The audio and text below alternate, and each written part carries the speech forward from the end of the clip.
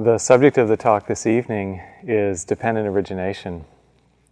This is kind of a technical topic in the Buddhist teachings, and I hope it won't be too technical for this group.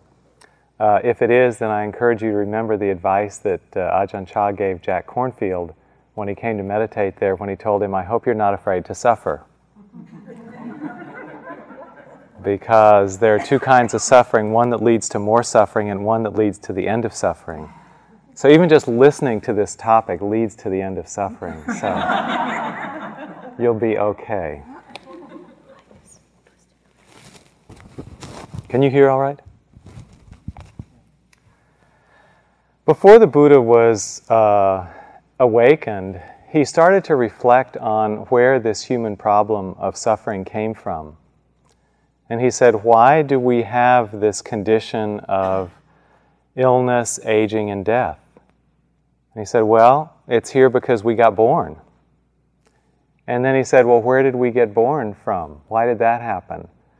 And he traced this sequence back through 12 different links that established the whole foundation of our vulnerability to suffering. And he traced it all the way back to as far as it could be traced, he said, which is the factor of ignorance, or avijja, a quality in the mind of not understanding. And then after his awakening, he taught this sequence of links again and again and again to many groups at many times to show where suffering comes from.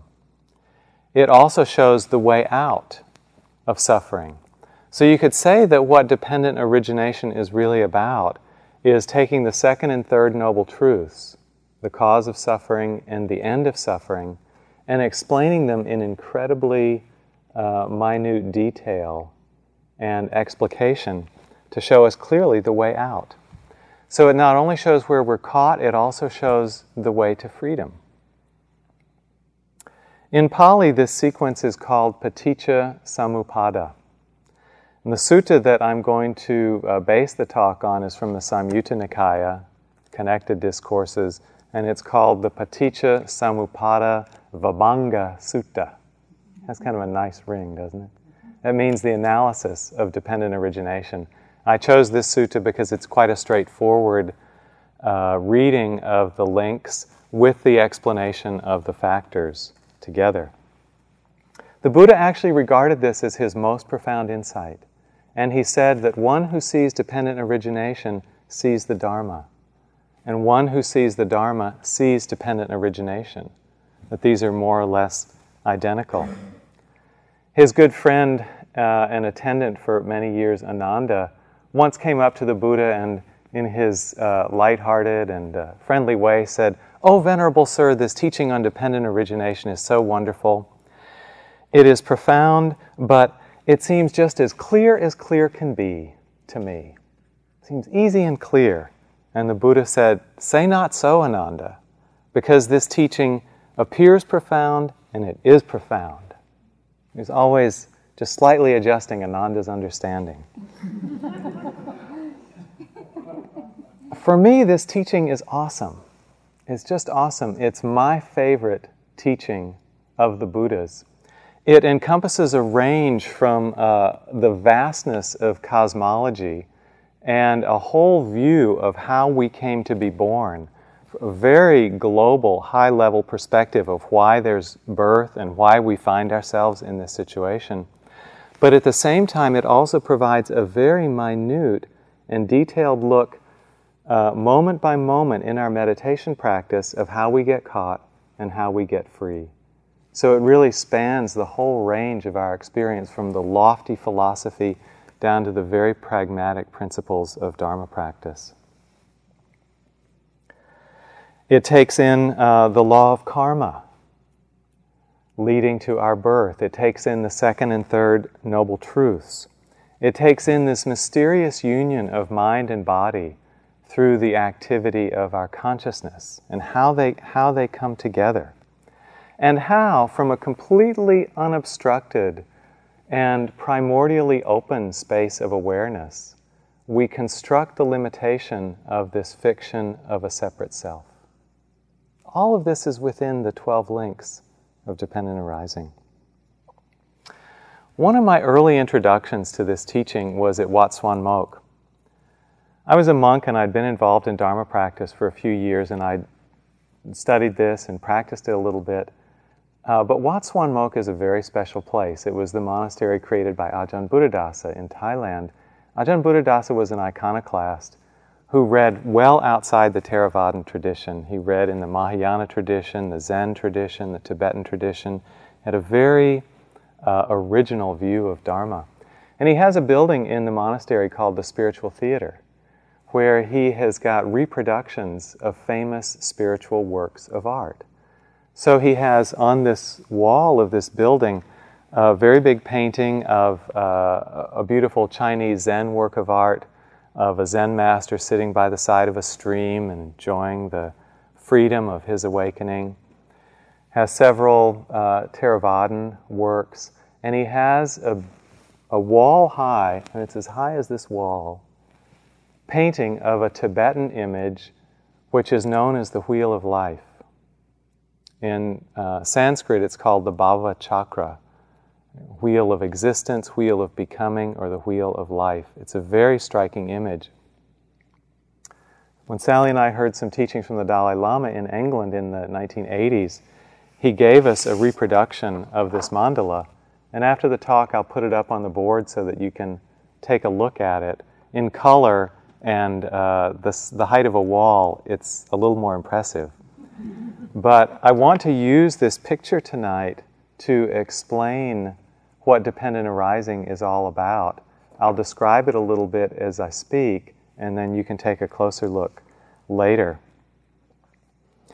You may be able to see that the center of it is a circle, and this is the wheel of life, this circle. And this circle is held by a rather fearsome monster who has fangs instead of teeth, who has claws in the hands that are holding this wheel, and is quite ferocious looking.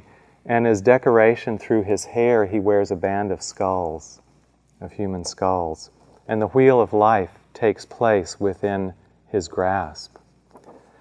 In the very inner circle of this wheel, it's several concentric circles. In the very innermost circle is a picture of 3 animals, a pig, a snake, and a rooster. And these symbolize the forces in our mind of greed, of hatred, and of delusion. The pig representing greed, he'll eat anything, he'll spend all day eating. The snake representing hatred because of its attacking quality. And the rooster representing delusion or stupidity. And if you've ever owned chickens, you'll know exactly what this means. They're absolutely untrainable creatures. Then in the next circle, there's the evolution of the human being from a rather contorted and twisted and lower form through many births to the evolution as an enlightened being, an awakened one, or a Buddha. And then the next outermost circle shows the realms of existence that beings are born into. And traditionally in Buddhist cosmology, in the Theravadan tradition, there are 33 different realms that beings are born into. The human realm is the 5th from the bottom. So we can't be totally conceited about our position in the scheme of things, but we do have the advantage, as Sylvia was talking about yesterday, that we have the capacity to understand and become free. So in this image, they've been simplified from 33 down to 6. The highest realm is considered the realm of the Devas and Brahmas, the realm of the gods. And it's a life where everything is easy and everything is pleasant. It's said that one spontaneously appears in those worlds with no going through a birth canal. One dwells as a being of light, and everything is provided for one. One doesn't have to work hard to maintain oneself. And the only suffering in that life is said to be that when a Deva or a Brahma dies, the others don't really want to hear about it, because it's kind of the only stain in this beautiful existence. so the deva has to go off to a corner and pass away in solitude. And that's the only suffering. Coming down a level from the devas are called the asuras. And these are often translated as the jealous gods or the angry gods. And these are people who have a lot of power, but maybe not so much wisdom. And I sort of think of them, I usually think of them as like the titans of industry. Like if you put Bill Gates and Larry Ellison in the same room, this is kind of the clash that you'd get from the jealous gods, these great competitors in the software world. And then is our human realm.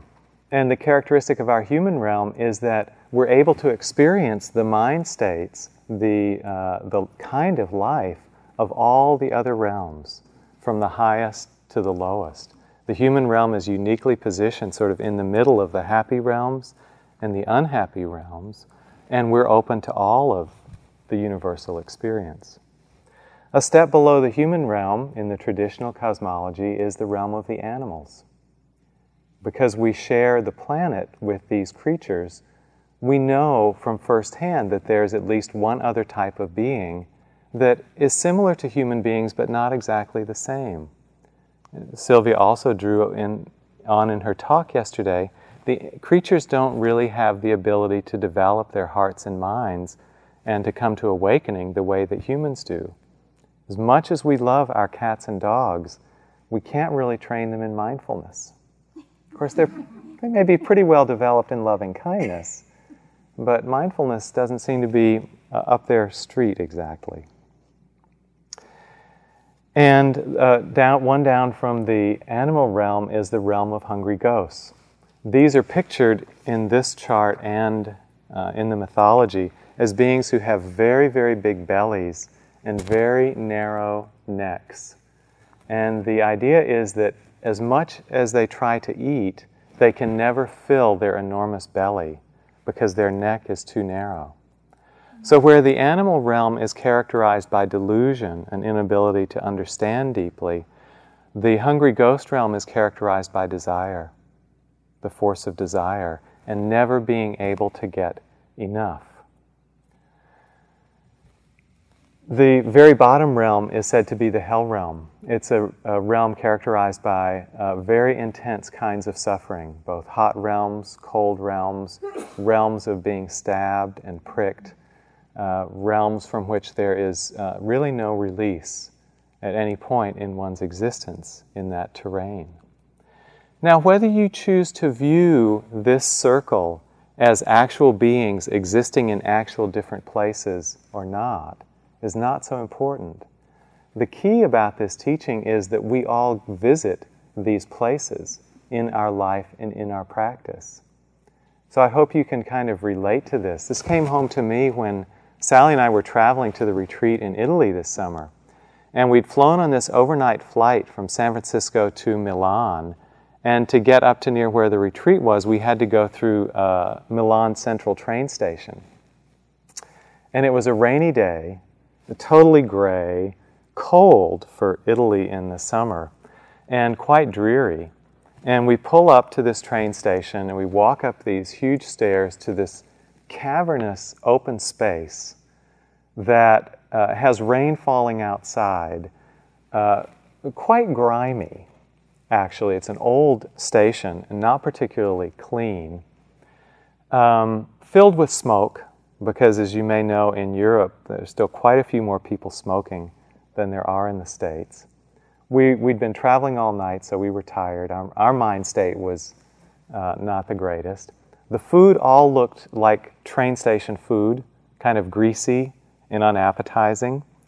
There were no benches or chairs to sit down on, so it seemed like everybody was sort of wandering around toting these huge suitcases, trying to find some place to rest. When we finally did find a bench, it was by a toilet, public toilet, of which the aroma was quite strong, and our train wasn't due to leave for about 2 hours. So after hanging out in this space for a while, I realized where I was. I was in the place of the hungry ghosts. And everybody was walking around with this kind of restless, wanting energy. When's my train going to go? When can I get something good to eat? Where am I going to be able to find a place to sit down? in the middle of this gray and quite gloomy setting. So we can tune in to the energetic quality. The heaven realm is when our practice is really going smoothly. We have this, sitting and a walking and another sitting that's just effortless. It's peaceful and we're present and we're connected and we think this is the way it should always be. We don't realize we've temporarily been born in a heaven realm. But after being born in a heaven realm, we die from that realm and we're reborn somewhere else. Sometimes it's the hell realms, the state where the body is on fire, where the mind can't settle, where we're tormented by suffering mental states of fear or anger or restlessness. And we know we're just in a place of great suffering. And struggle as we might, we can't find our way out. That's the feeling of being in the hell realm. But if we just persist, we also die out of that realm. And we take birth in one of the other realms. So our practice, and in fact our human life, is a cycling through these different ways of being, through these different states of mind and body. Then the outermost circle is the subject of the main part of our talk this evening. They are the 12 links of dependent origination, each one expressed as a particular picture, an image. So when you look at this outside, you'll see 12 little images around the outside going from 1 o'clock up to 12 o'clock. And those are the links in order from 1 to 12. So that's what I'd really like to talk about tonight, are those 12 links and how they describe our situation. The first link is ignorance. In Pali, it's avijja, and it means not seeing things the way they really are. In the piece of art, the image for avijja, for ignorance, is a blind person walking forward, leaning on a cane, the state of not seeing. When the Buddha was asked to be more detailed, and in the sutta describes what we are not seeing, he said we're ignorant of the noble truth of suffering, noble truth of the origin of suffering, of the cessation of suffering, and the way leading to the cessation of suffering. So fundamentally, you could say ignorance is of the Four Noble Truths, not seeing clearly how we get caught and how we get free. That sometimes seems a little abstract, so you can also think of it in another way. Another way it's sometimes explained is we don't see the three characteristics of impermanence, unsatisfactoriness, and not-self. We tend to see permanence in things that will fade away. We tend to see a lasting happiness where we're subject to suffering. And we tend to see a self, an I, where in fact there is not a separate self or I. So a kind of fundamental way you can just always remember this quality of ignorance is a belief in a self. Believing that there really is an I within this set of mind-body circumstances that we're in. And the Buddha said this is as fundamental a source for suffering as can be found. There is no possibility of tracing things any further back than ignorance. So when we think about the sort of, in Christian or Judaic terms, the fall from grace is represented by Adam and Eve, the Buddha said you can't trace a beginning point that was initially pure, but rather ignorance is as far back as you can go. He said no beginning can be found for ignorance, such as before this point there was no ignorance, but then it arose. So I take that to mean that as long as there have been beings, we have been clouded by ignorance. The second link is called formations, and the Pali word is sankharas. And what this really means in this sense is volitional formations. That is, when we urge ourselves to do something out of a motive. Volitional formations happen through thoughts, through speech, and through body. Actions through body have stronger consequences than those of speech. Those of speech are considered stronger than those of thought. But this is the whole realm of karma. Karma means action with an intention or a volition. So we could also call these things karmic formations. The image in the art is of a potter making clay pots, sitting down with the wheel and throwing pots. The pots are the formations. They're creations from our own mind, and we act them out. When we act from a motive, from a volition or an intention, we're usually expressing some will that's connected to self-centeredness. So we're often acting out of some kind of desire or some kind of aversion. Or we can act in wholesome ways, out of motives of generosity or kindness. And the basic teaching is that karma, our action is wholesome if the intention is wholesome. The karma or action is unwholesome if the intention is unwholesome, such as greed or aversion. And when we act in a wholesome way, it has consequences that bring happy results in our life. When we act in an unwholesome way, it has consequences that bring suffering back into our life. This is the basic teaching.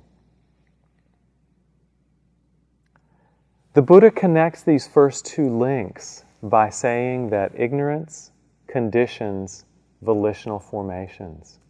In the Pali, it has these all have this really nice ring. Pachaya is the word for conditions. Avijja pachaya sankhara. Ignorance conditions formations. And this is such a profound concept. Ajahn Sumedho says he likes to translate it as, ignorance complicates everything. When we don't see clearly what's going on, we don't act very skillfully. When we're burdened by fear, we often act in a way that manifests that kind of uncertainty, that kind of hesitation, that unclarity. When we're manifested by greed, we often act in ways that are offensive to other people.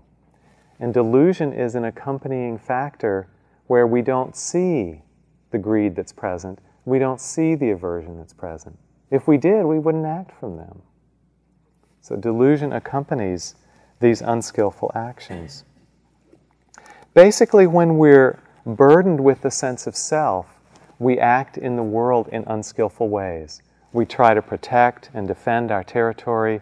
We try to garner more things for this self, whether it's emotional things like love and praise, or whether it's material things like wealth, house, car, etc. And that involves us in a lifelong struggle.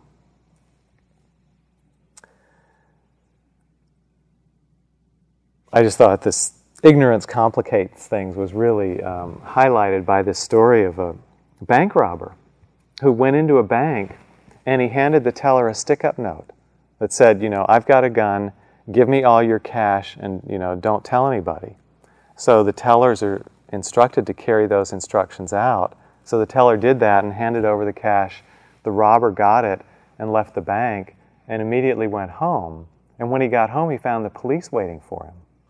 And he was arrested with all the cash from the bank. And he said, "How did you track me down?" And the police said, "You wrote your stick-up slip on the back of your deposit slip." So we just read your name and address and came to your house. So ignorance complicated his life, for sure. So when we're not aware of what's moving us, we act unskillfully. And Sylvia has a line that I like a lot, where she says, when we see clearly, we act impeccably. When we see clearly and ignorance is not at work, then we act impeccably with wholesome karma. The third link in the chain is called consciousness. The Pali is vijnana. This is the knowing faculty, the faculty in our mind that receives all our experience. It receives our sense impressions of mental events, of our own bodily events, of external events. It's the receptive faculty of mind that knows the world. The image in the art is of a monkey swinging from branch to branch. And it illustrates how our consciousness is lighting first on a physical experience, next on a sound, next on a thought, then on an emotion, then on another sight, always leaping from one thing to another. And this doesn't necessarily mean that we have a restless or unmindful attention. It's just this is what consciousness does. It's always flitting from sense door to sense door, like a monkey. When it says that formations then condition consciousness, the classical interpretation, and I think this is what the Buddha meant, is that as long as there is karma being generated from a sense of self, we end up being reborn.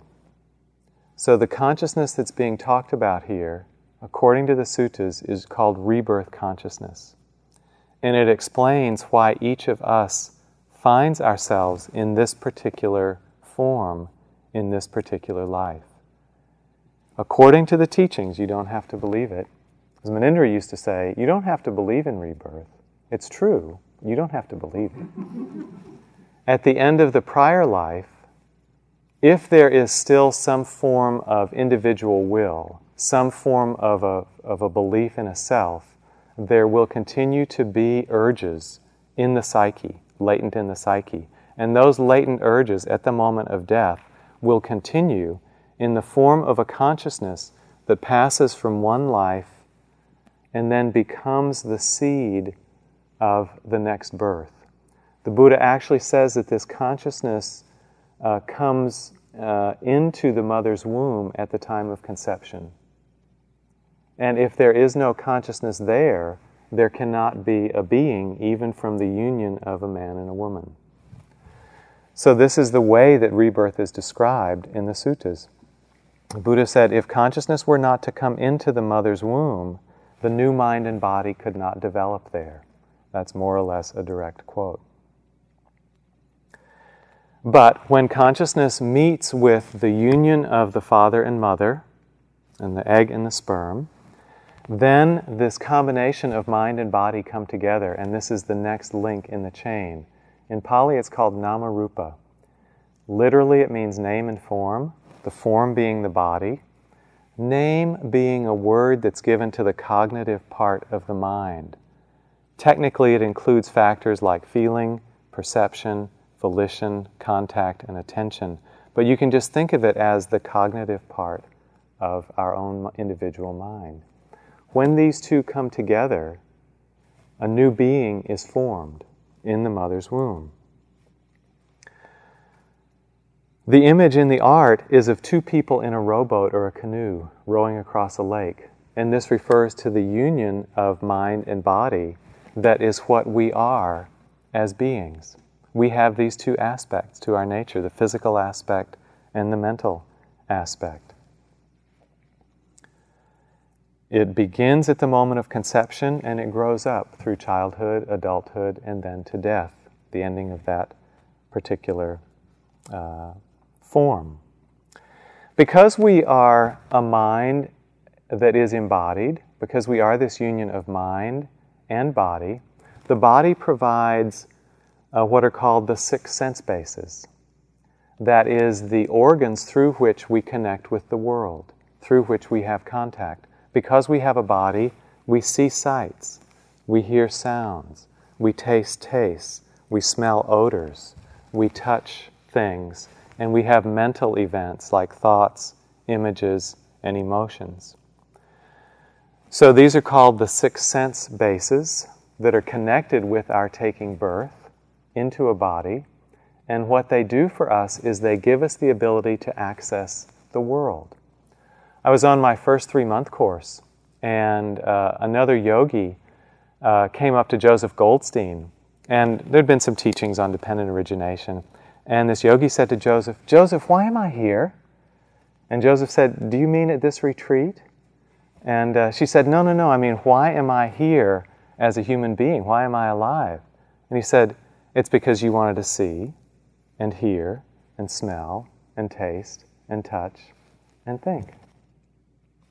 And in a word, that's why we take birth, is so we can have more contact, so that we can experience more. From the 6 sense bases, then, we get this contact with the world, and this is the next link. In Pali, it's called passa. Oh, I'll back up. The image in the art is of a house with 6 windows. The 6 windows representing the 6 sense doors. The house basically represents the body. Sometimes in that image, in some versions of this wheel, you'll see the monkey inside, which is consciousness peering out through the 6 windows, experiencing the world. So, from the 6 sense bases, we experience contact of the 6 types: sight, sound, smells, taste, touch, and mind things, mind events. This in the art, the image for contact, is a man and a woman lying down in an embrace. And what this symbolizes is our embrace with the world. We actually live in this intimate relationship with the world of form. We are experiencing it as our reality, moment after moment after moment. Sometimes, I don't know if you felt this, in the quiet places in meditation, there can be an intense yearning to shut off this stream of experiencing, because it comes to be felt as too much, too restless. But it's not possible to shut it off by willing it or wishing it. Because we're alive, we're in this intimate contact with everything else that's created in our realm. Because of contact, we have feeling. Feeling, as Sylvia mentioned this morning in the instructions, the Pali term Vedana, means that every kind of contact we have can be either pleasant, unpleasant, or neutral. Through all these 6 sense doors, there are pleasant sights and unpleasant sights and neutral ones. There are pleasant thoughts, unpleasant thoughts, and neutral ones. So in all our contacts, we're constantly subject to this feeling tone, this quality of Vedana. It can be pleasant, it can be neutral, but it can also be unpleasant, which means that having taken birth, we are subject to unpleasant experiences as well as pleasant experiences. That's our fate. That's our ticket for this trip. Even the Buddha was not immune from that. He had back pains, he ate poisoned food that caused him to die and experience suffering, physical pain on his way to his dying. This is part of the package. So, the last few links that we've been looking at, the links of consciousness, of name and form, or mind-body, of the 6 sense bases, of contact and feeling, are not things we have any choice about. Once we get propelled into a new birth, these things happen as karmic results. We are just in line for some package of these things due to having taken birth. Now, the plot shifts. The plot thickens a little bit. Oh, the image for contact, by the way, is of a person with an arrow in his eye. It's a little bit gruesome. That kind of gives you shivers even to think about. But that's the image for contact, and it points basically to our vulnerability. Because of contact, we're subject to things like the illness of, the pain of illness, the pain of injury, the pain of accident, and so forth. Now, in relation to feeling, we can respond. We usually do respond to the pleasant things in our life and the unpleasant things in our life. The next link in the chain is craving. This is our old friend from the second noble truth, or tanha. And it makes us relate to the pleasant with the force of greed, to the unpleasant with the force of aversion or pushing away, and to the neutral with the force of blindness or not really seeing, because the neutral doesn't really satisfy anything in us. So these are the reactions that we talked about the other day of greed, aversion, and delusion being really synonymous with craving. The image in the art is of a wealthy man counting his golden treasures. You can sort of think of it as a miser who has this great lust and desire for the accumulated treasure that he's hoarded. So craving is the place where now we start to want to look really closely in our practice, to look at these manifestations of pulling toward or pushing away or ignoring. This is where our own choices come back into play. This is where we can establish our practice. And it's such an important place because we can't control our experience. Life will continue to present experience to us. According to the teachings of the Buddha, it's mostly in the form of karmic results. We can't control that. When you come in for a sitting period, you really can't control whether it's going to be pleasant or unpleasant, whether you're going to be mindful and concentrated and present, or whether you're going to be spacing out, whether the body's going to be at ease or contracted. The basic uprising of our experience is out of our control. But we can have a choice, an increasing choice, in how we respond. So this is where we establish our practice. How do I respond to the experience that I'm given? Now with craving, what happens is that we single out one little bit of our experience. We take one instance of contact, we single it out from all the rest of the field. We focus our attention on it, and we react to it with liking or disliking. Let's take a simple example. You're sitting in meditation, and things are fairly neutral, fairly calm, but suddenly a strong pain comes in the back. Okay, this is contact that's born of the sense of touch.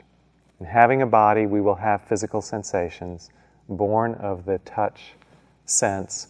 They can be pleasant or unpleasant. In this case, for the sake of argument, let's say it's a painful sensation. So the contact is through the touch sense door. The Vedana or feeling tone is painful. Now, how do we relate to that when it comes into our experience of meditation? Typically, for any of us, the first thing that will happen is the mind will be strongly drawn, the attention will be strongly drawn to that experience. And we will incline toward it with our attention in some kind of way. The primitive or unreflective reaction is one of aversion. We don't like that painful experience. And either we want to push it away, or more likely, we sort of withdraw from it. We kind of create a distance between the I, standing back as an observer, and this unpleasant experience. This is where craving is coming in. The force of craving has come into work. It's wanting that pain not to be there, wanting ourselves not to have to experience it. And so we react to it by drawing away. This kind of bending away in the sense of the unpleasant, or if it's a pleasant sensation, it might be bending toward to take a hold of. This is the distortion. We basically have been given this mirror-like awareness which purely reveals phenomena exactly as they are. Mindfulness is the discovery and strengthening of this capacity, this natural awareness, that just illuminates all the sense contacts just as they are. Everything is held in that panoramic awareness where all the senses are functioning and alive. But in this instance, we've narrowed down our focus to just the pain in our back. We forget about the sounds. We forget about the fact that the knees feel okay. We forget about the fact that the mind was basically calm. And we focus the mind, we incline the mind away from that unpleasant situation. This is the fundamental movement of craving, away from or toward. We also usually don't see that we're doing it. And that's the concomitant factor of delusion. We're blind to our habitual reactions, and that's how we get caught. This is really the start of the slippery slope. You may have noticed we're sort of on our way to suffering. This is where it begins. From craving, the next link in the chain is called clinging. In Pali, the term is upadana. Clinging is where we go beyond inclining the mind in that direction. We actually take hold of that facet of our experience. Again, we've just singled out one particular sense contact out of all the ones that are going on, but we grab a hold of that one. In this case, to push it away with the pain in the back. That means we really focus our attention on it. We take firm hold of it as a meditation object or just something to react to. And we have, in the Buddha's terms, grabbed a hold of that particular experience. The image here is of a monkey who's climbed up a tree and is taking hold of a piece of fruit. Something shiny and attractive. He's grabbing a hold of it. This term is also sometimes translated grasping. Clinging or grasping, more or less synonymous. Clinging refers a little bit to the past holding that's carried on. Grasping is kind of the present moment taking a hold of. But another term that expresses it well is fixation. When we get fixated on some part of our experience, then we've narrowed the lens down.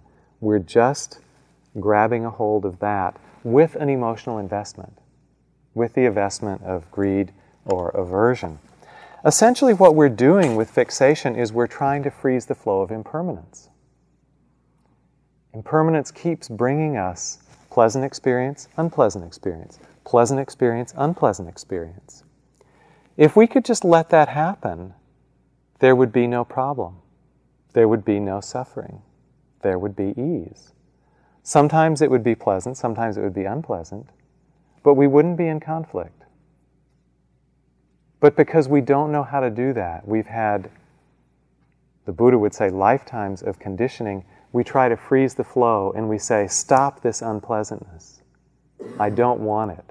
I'll pull away. Or stop this pleasantness. I want it to last on and on and on.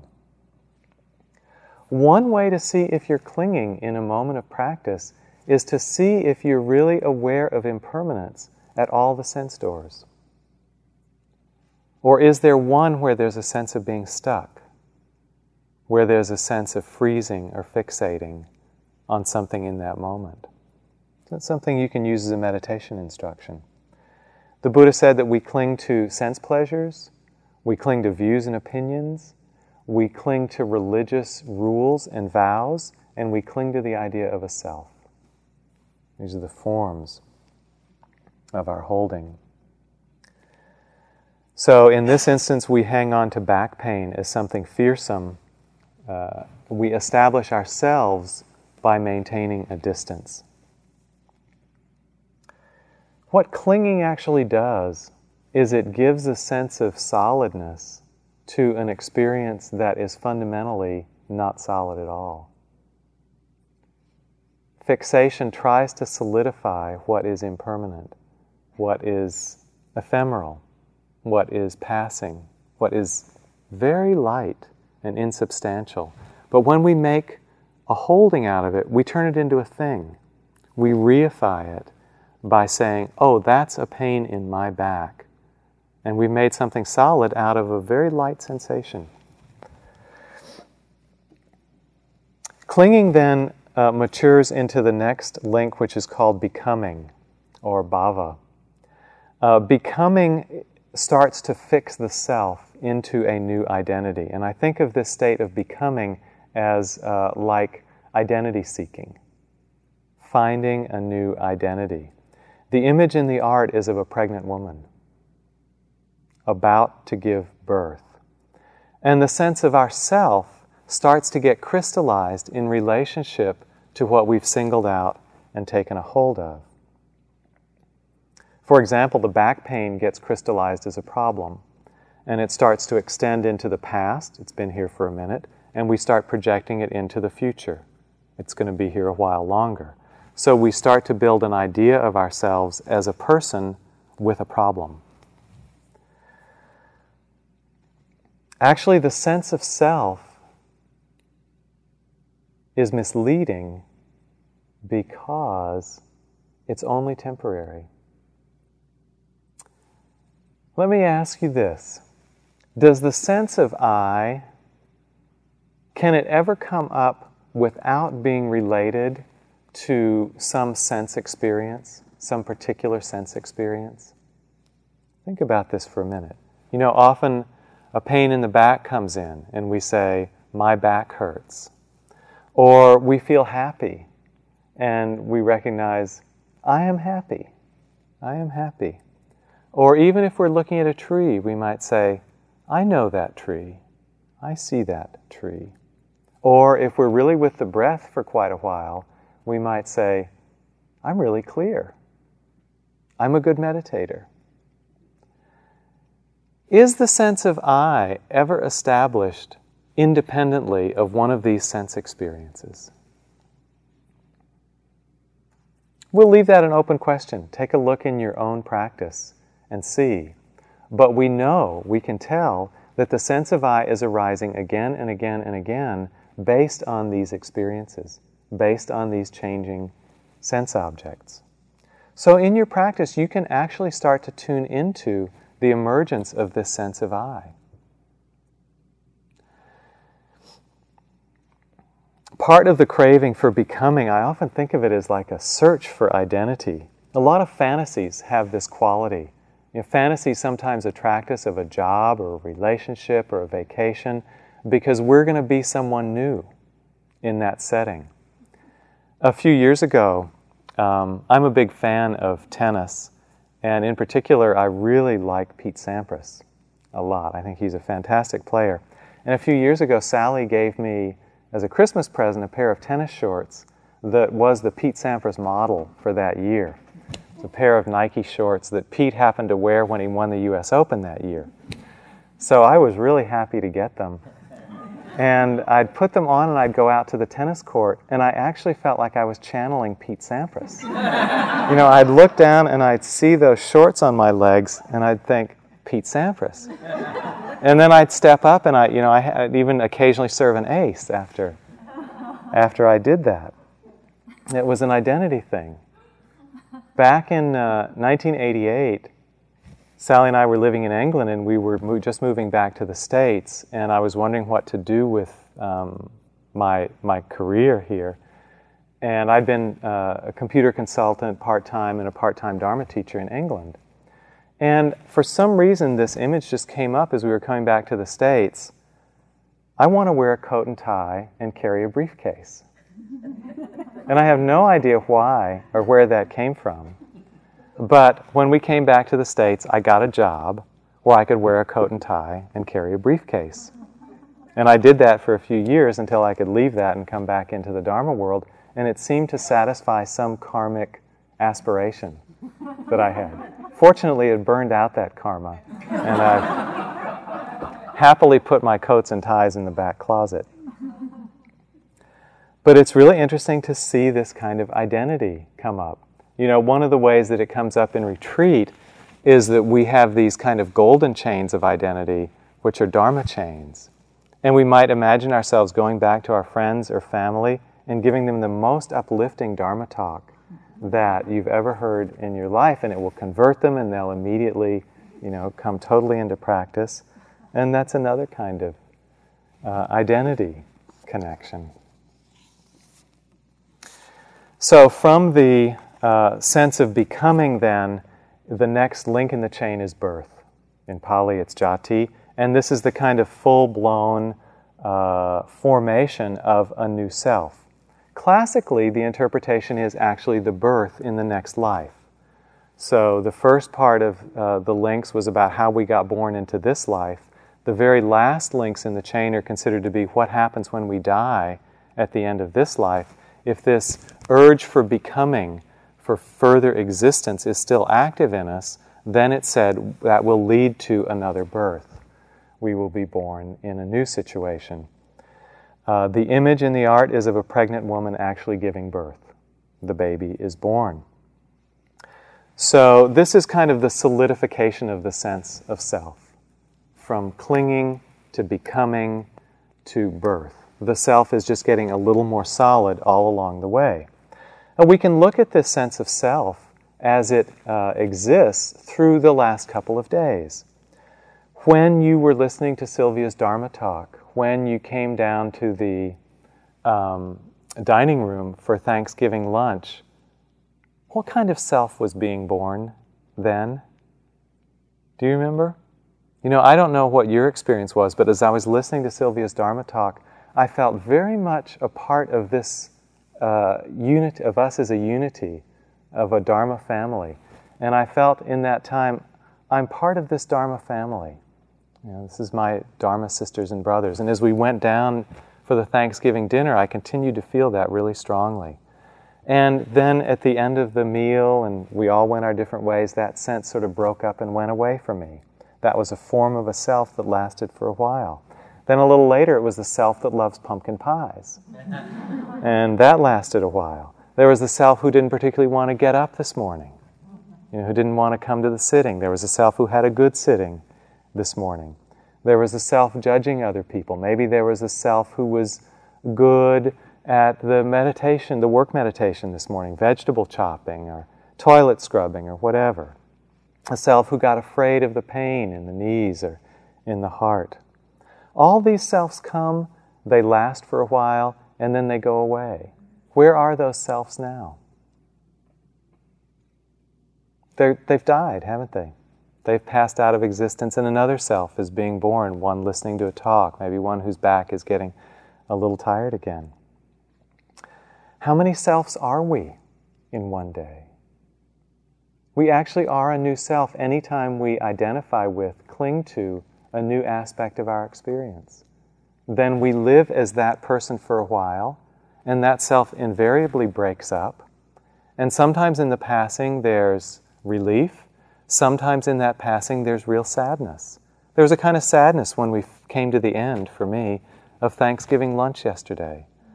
And it was the passing of a really beautiful couple of hours, starting with the Dharma talk and the metta and the blessing. And so sometimes the passing away is happy, sometimes it's sad, but there's always kind of a sense of turmoil about it. There's a sense of movement and activity. So this is the last of the links. It's called aging and death.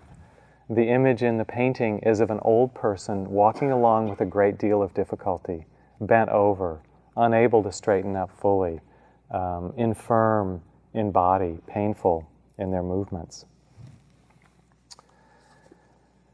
This term, aging and death, is shorthand actually in the Buddhist teachings for the truth of suffering and all the different forms of suffering. As soon as we're born, we're subject to illness, aging, and death. As soon as we're born, we're subject to sorrow and grief and wanting and fear and anger and aggression and all of it. So aging and death kind of typify that. So these are the 12 links. And then when we get to aging and death, or we could say suffering, then the circle starts again because we still haven't let go of ignorance.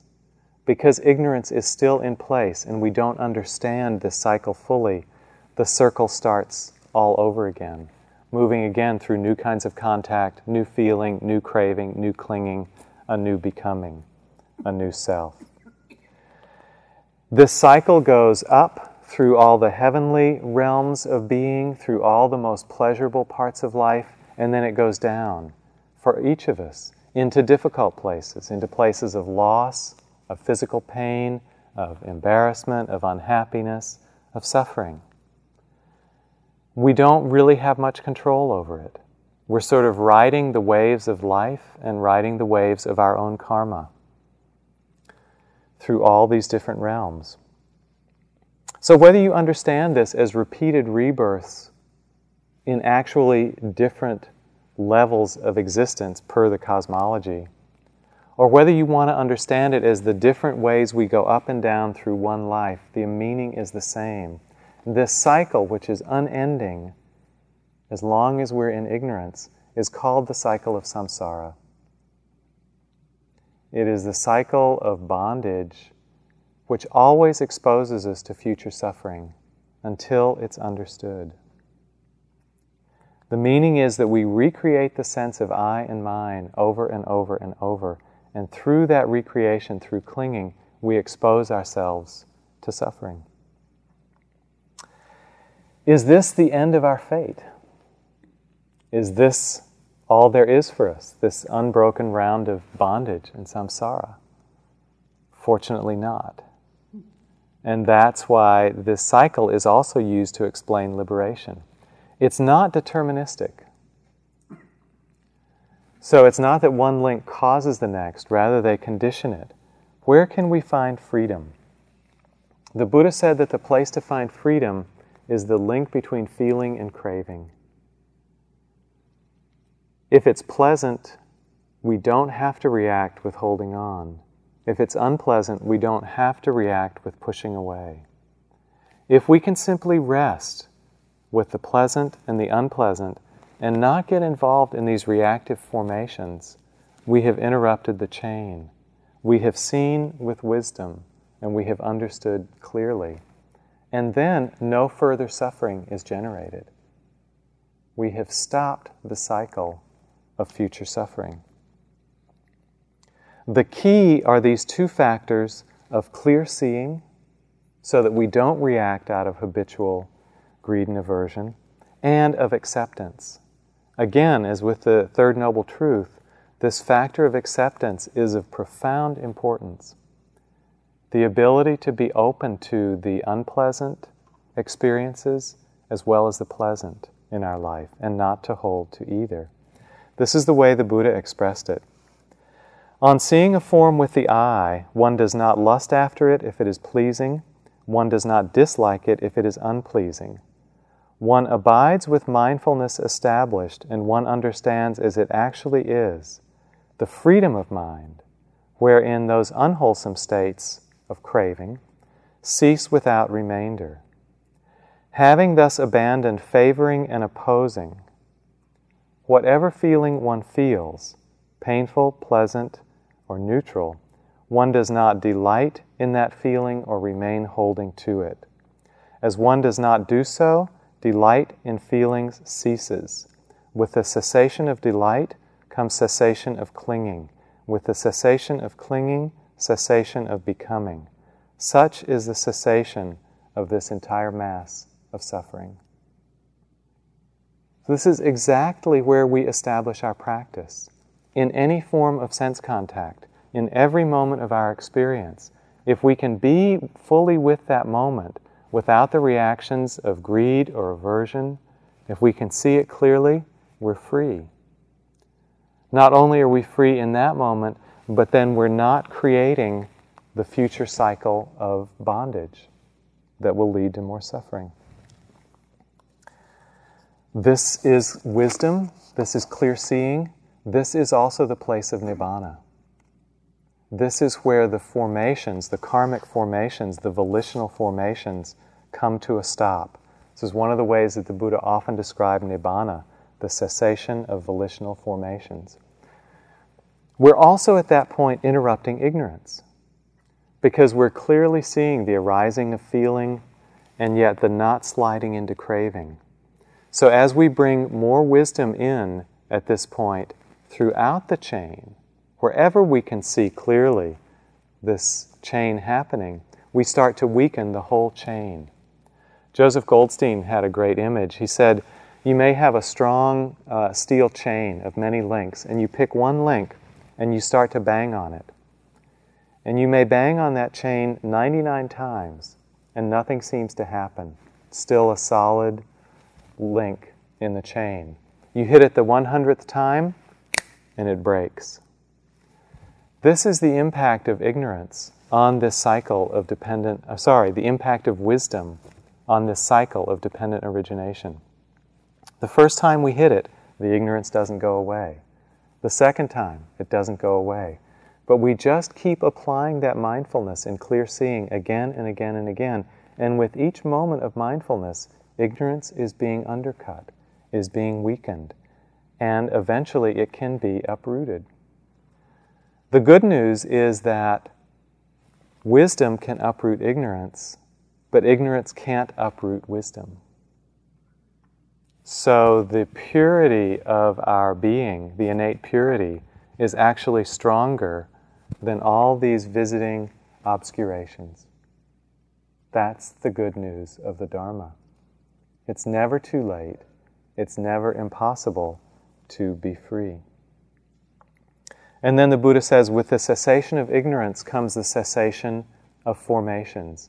With the cessation of formations, the cessation of consciousness. And all through all the other links in the chain, including the end of craving, the end of clinging, the end of becoming, the end of birth. And that is the final freedom, when all those have become completely ended. We become still inwardly through trust. One Tibetan teacher, actually he's a professor at Naropa, said, the entire Tibetan Buddhist path consists in nothing more nor less than learning to rest in the gap between feeling and craving, ever more deeply and subtly. So this really is the heart of the Buddha's practice, the heart of the Dharma. When we rest in that gap, we are resting in Nibbana.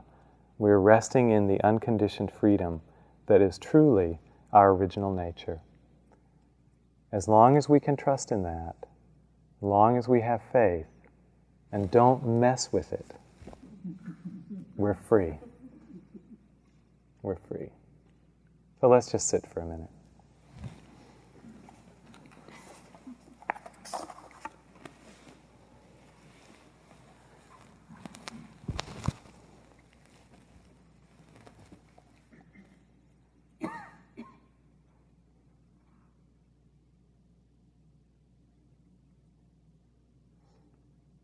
The entire path consists in nothing more nor less than learning to rest in the gap between feeling and craving, ever more deeply and subtly.